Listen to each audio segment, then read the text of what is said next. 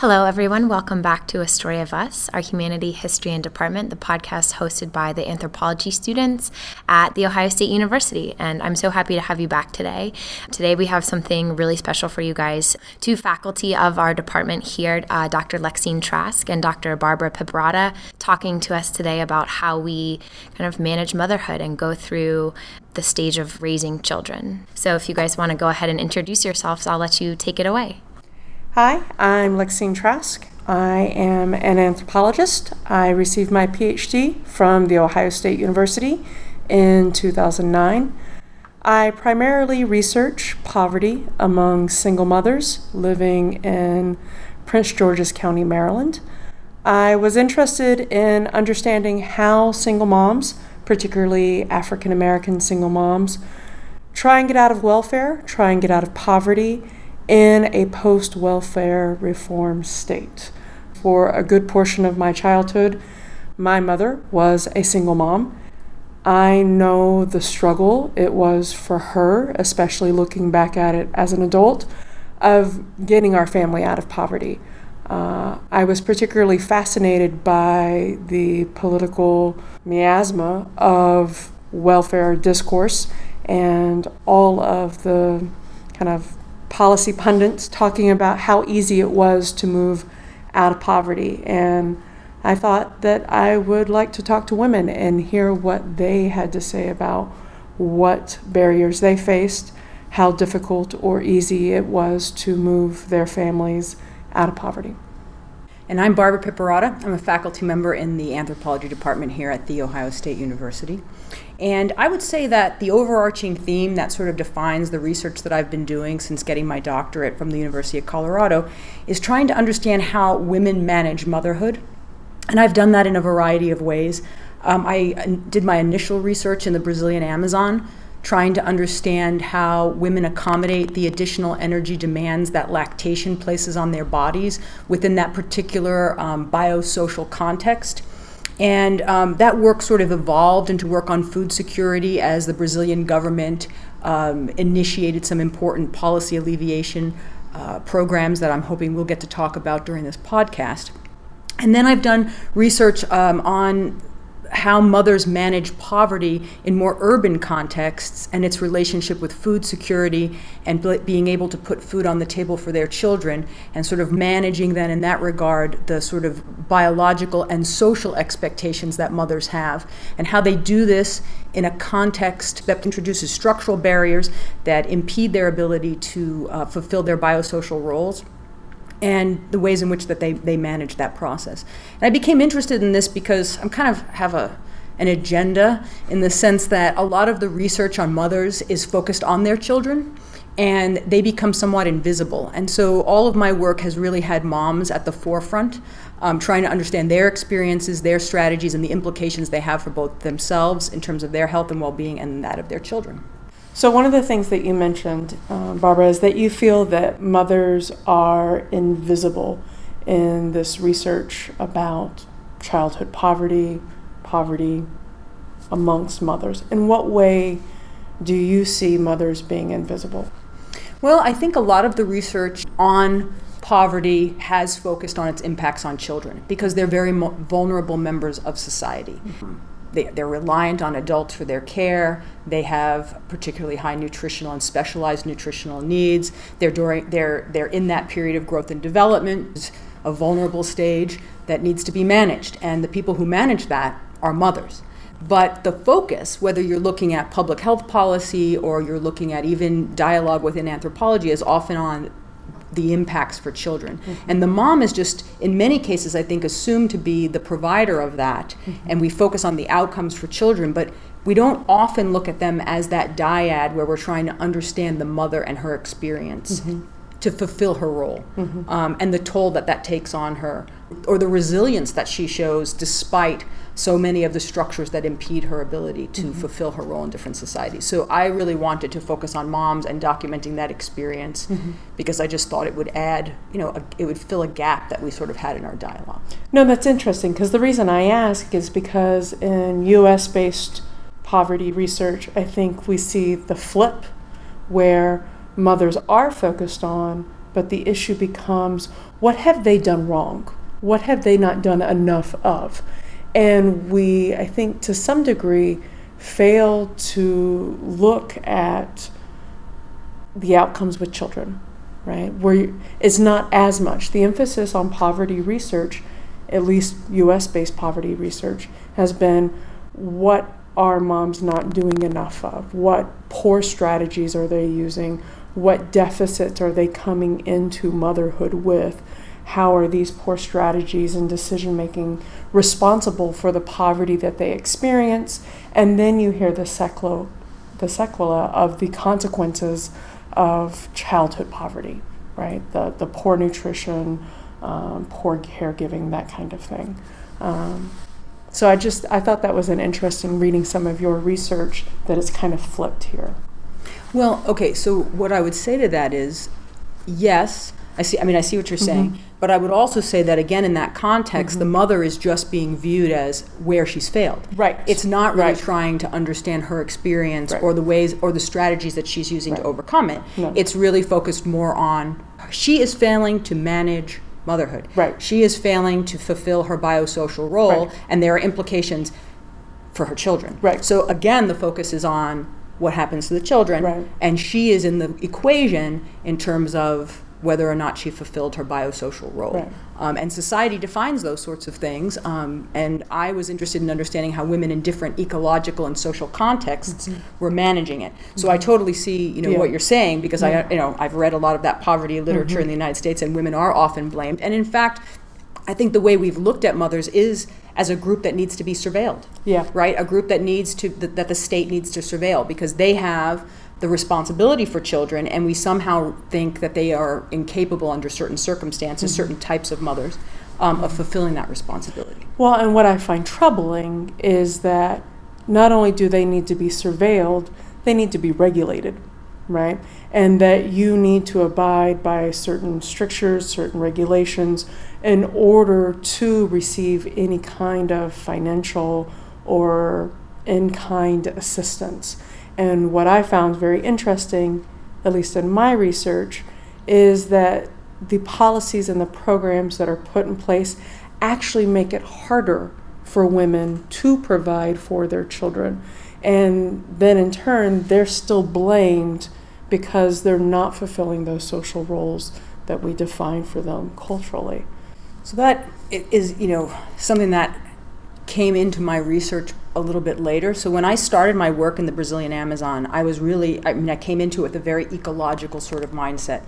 And so I was really interested in this tropical ecology, that's a pretty tough place to make a living. It's not an easy environment to live in. How is it that women are accommodating this amazingly high demand that lactation places on their bodies? So they need an extra, say, 500 kilocalories a day. How are they managing that?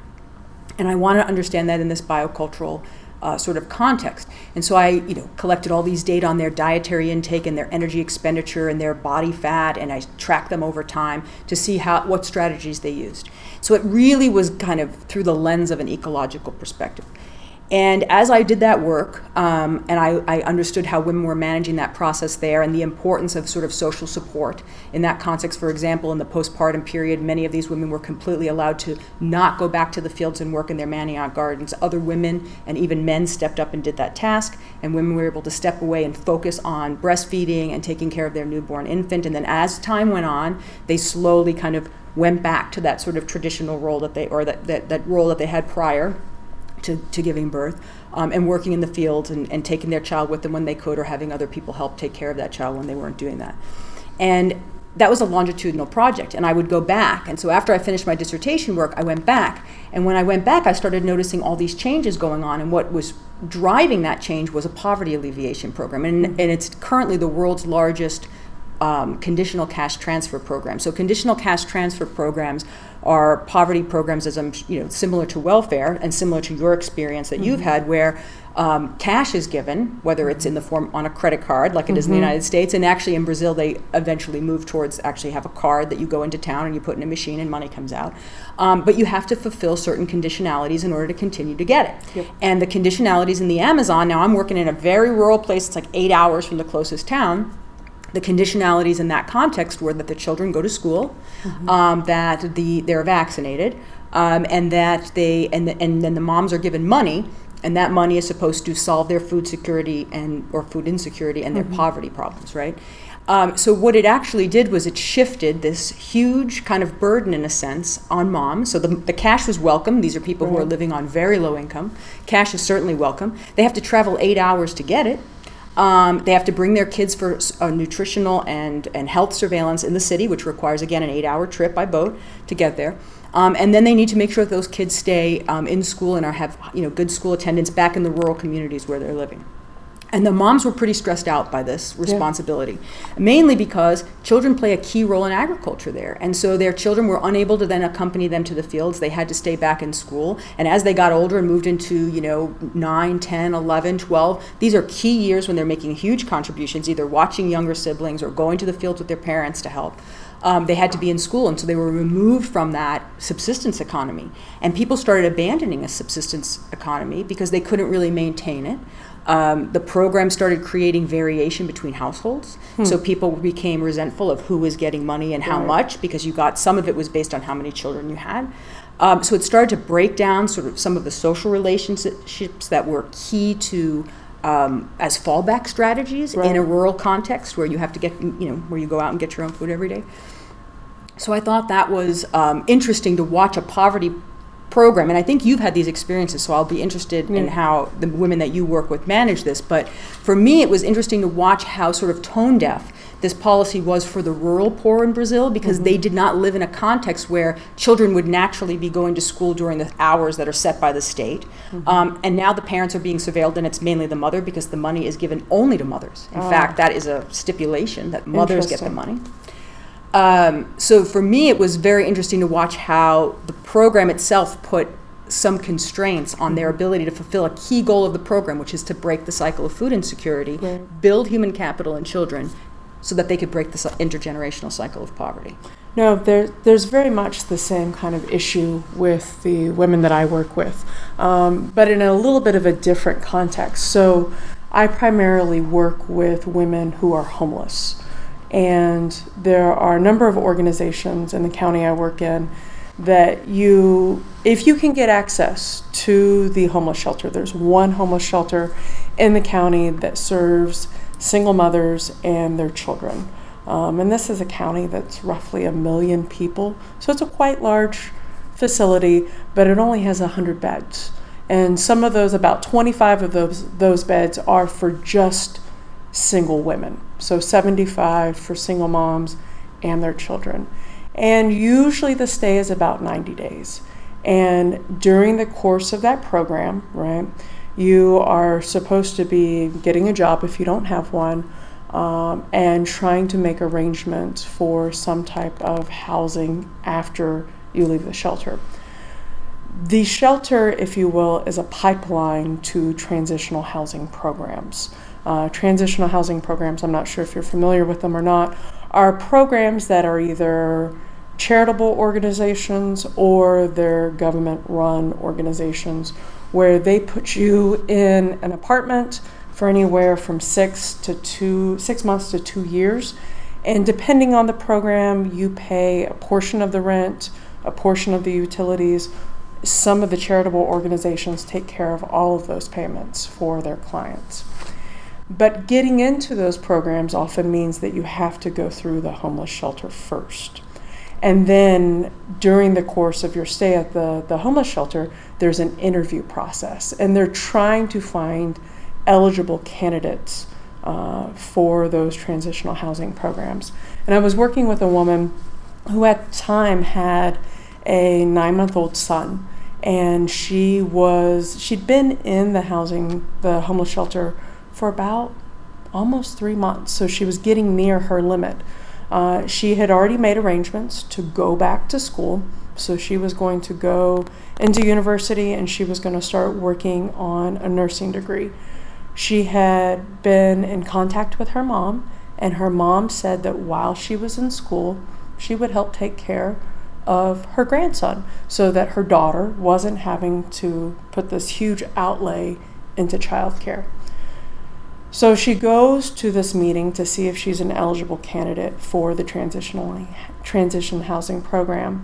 And they start asking her questions about what are her plans for the next 2 years. And so she lays it out that she is going to go back to school and she is going to try and get this nursing degree that will help propel her and her son out of poverty. And then during the interview process, they start asking questions. Well, are you going to work? And she explained that, she was going to go to school full time. She wasn't going to have the time and to work as well as go to school and fulfill this role as a mom. And then somebody on the committee asked, well, who's going to be taking care of your child while you are in school? And she explained that her mother, the child's grandmother, was going to be taking care of her son. And then the response back was, well, why don't you just move in with your mother if she's going to be taking care of your son while you're in school? And so there's this kind of dismissive idea of, okay, if you're getting help in this form or fashion, why do you need help in this housing? Why do you need help with this? If you want to be part of this transitional housing program, then you do need to work. You can't just spend all of your time going back to school. So it's these weird requirements, not weird, maybe that's not the right word, but a lot of requirements that aren't necessarily helping women get out of the cycle of poverty. So yeah, I see it in the same, maybe in different ways, but in the same general sense that you do. So I think, this is a place where anthropology can make a big impact. And I think we haven't done a lot, which is we're not often at the table when policies are formulated. And I think the kinds of research we do, the sort of embedded, in-depth sort of research that we do, where we spend large amounts of time in places we understand and we document people's lived experiences, can inform in very important ways how some of those what seem obvious or seem to make sense or seem to be culturally appropriate kinds of questions and concerns are really not, or they don't really apply to the population that these programs often target. So one of the interesting things for me in changing field sites, or at least having two different field sites, one in a very rural subsistence-based economy and the other one in an urban and peri-urban households that are definitely embedded in the larger national economy, and so access to resources was through wage labor, whereas in the other place their access to food, a key component when we talk about poverty and food insecurity, coming from one's own labor, right?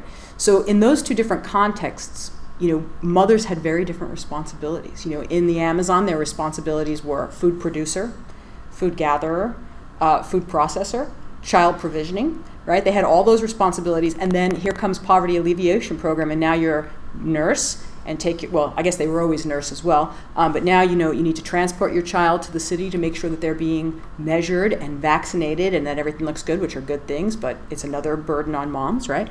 And you have to use the small amount of money we're now giving you for this poverty alleviation program to pay for the gas for the boat that's going to take you the 8 hours so you can take your child somewhere so they can be put on a scale that usually works but not always works. So we can make sure that they're being fed and that they're healthy. We can measure them, take their stature, and vaccinate them. And then in addition to that, you're going to need to show us that your kid's been attending school. And so moms in that context were having to relearn, new responsibilities. They were taking on additional responsibilities. But none of those previous responsibilities disappeared. And then in Nicaragua, it's just so different because so many of the women there, I think, overlap more with the kinds of women that you work with in the United States, where their access to resources, and food being the key resource here, we're talking about food insecurity and poverty and food insecurity, is through their wage labor in a place where there are very few protections for workers. Wages are extraordinarily low. Minimum wages are not observed in many cases. A lot of times people are and especially women, are part of the informal economy, and so they are very vulnerable to mass fluctuations in income. They can be dismissed from their job with very little recourse. So there's so little protection in place. So they're extraordinarily vulnerable. But despite being structurally vulnerable because of the way in which the system is set up, their responsibilities don't change. So they're still expected to be able to secure these basic resources, provide a home that meets the cultural standards for Nicaragua, which is a clean home, a well-organized home. They talked about this, about women who live in houses that look like zoos. So houses where things were strewn about on the floor, where children have played, where beds are unmade, where floors are not swept, where animals are coming in and out. So they have to maintain that, but they also have to go to work to secure resources. They have to figure out who's going to take care of their children. Right. They have to come home and cook. Usually 80-something% of them cooking still with wood, even though they're living in an urban environment, trying to cook beans with wood on a wood-burning, fire. Yeah. That takes hours and hours every day. So they have to get up at 3 or 4 o'clock in the morning to make sure that those basic foods are made during the day, because now they're going to disappear and go to work, and somebody's going to provision their kids. Coming home and making sure that their children have done their schoolwork, if they're attending school. So watching them manage that, and I guess what was inspiring for me in many ways is, despite all of this, they were resilient enough to make it work most of the time. But I guess this, an outcome of that has been the toll it's taken in many cases on their mental well-being. And I'm sure you've run into a lot in terms of women's mental health and fulfilling their roles. Yeah, it is very similar. I see the same kinds of things. It's a little bit different. In the sense of kind of the time allotted, especially when it comes to cooking. They don't have the same issues there, but the kid gets sick at daycare and has a temperature. They are working in minimum wage jobs that generally don't allow them to have paid leave, let alone unscheduled time off. So many days you miss work, unexcused work, you get fired. And that becomes problematic when you are the only provider, economic provider in the family. That is challenging when you are the only caregiver in the family. And so what I saw women doing many times, both in the homeless shelter and in the transitional housing programs that I worked with, they would form these alliances with other women who were single moms, and they would kind of trade off in kind of helping each other make ends meet, either financially or when it came to childcare assistance. In the homeless shelter that I worked in, they had a child care center that you could sign up for the day before if you knew you had an appointment, but it was never open. And so what I saw were some single mothers, some of the single women who were living in the shelter, basically become nannies to women who had children that needed care but didn't have care. The mental health toll is incredible. They are juggling so many balls of low-wage labor and pulling anywhere from 40 to 60 hours a week, right? Because the more you work, the more money that comes into the household, the more things that you can provide for your children. But then where I saw the kind of toll, the mental health toll, well, some of these women are coming from battered situations. Mm-hmm. Some of them have experienced a lot of trauma, physical, violent trauma in their life. And what I often refer to as the mommy guilt of, how did I end up here? Look what they have these feelings of inadequacy and insecurity of, how could I put my children through this? What am I doing to my child? We're living in the homeless shelter, right?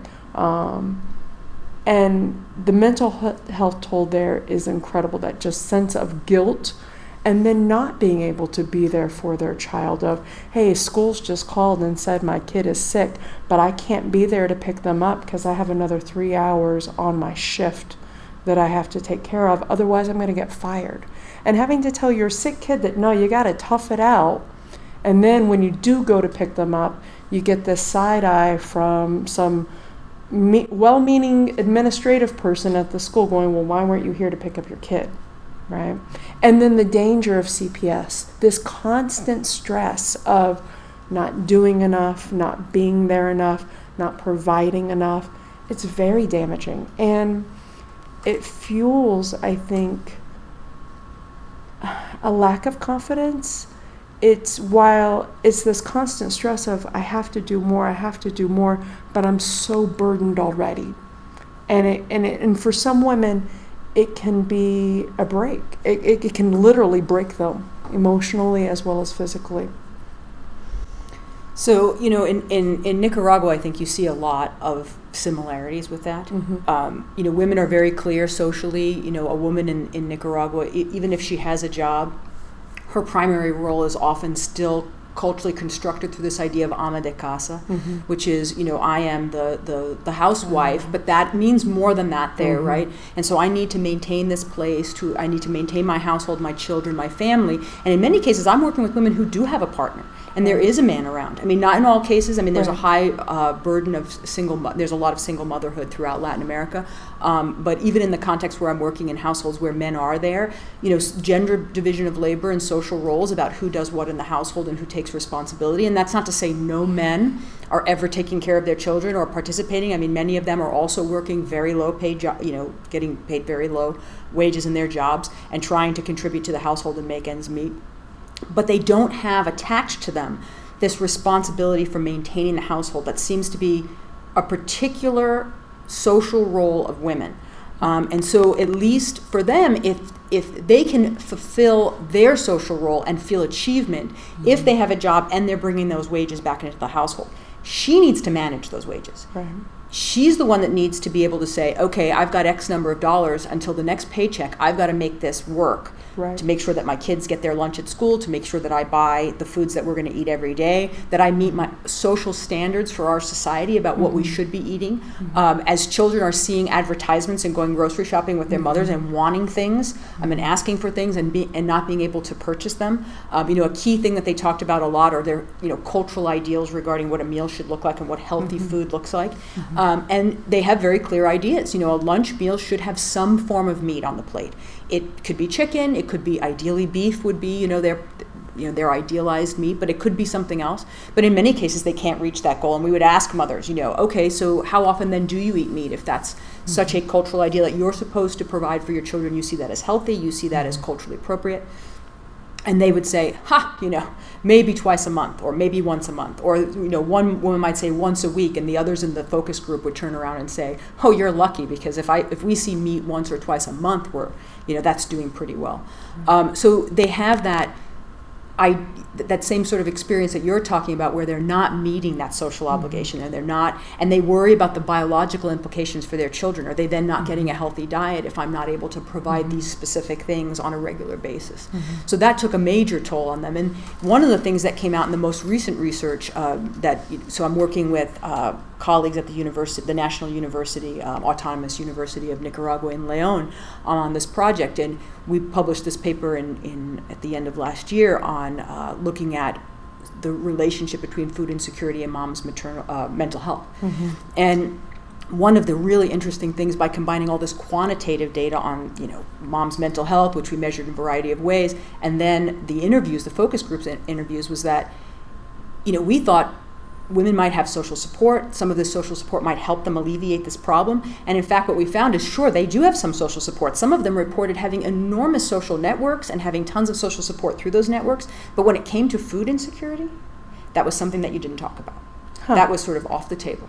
And that's because it was so associated with a failure of that maternal role, is to provide. And that's so part of the identity. And they're adopting, as it sounds like the women here, and that doesn't surprise me, adopt, is a very neoliberal rhetoric about this being a personal responsibility, despite the fact that it's structures in society that impede their ability to fulfill that role. So even though they know I can't get a job and that there's not a lot of work in Nicaragua, or I can't get a job because there's not a lot of work in Baltimore for someone with my skill set, right?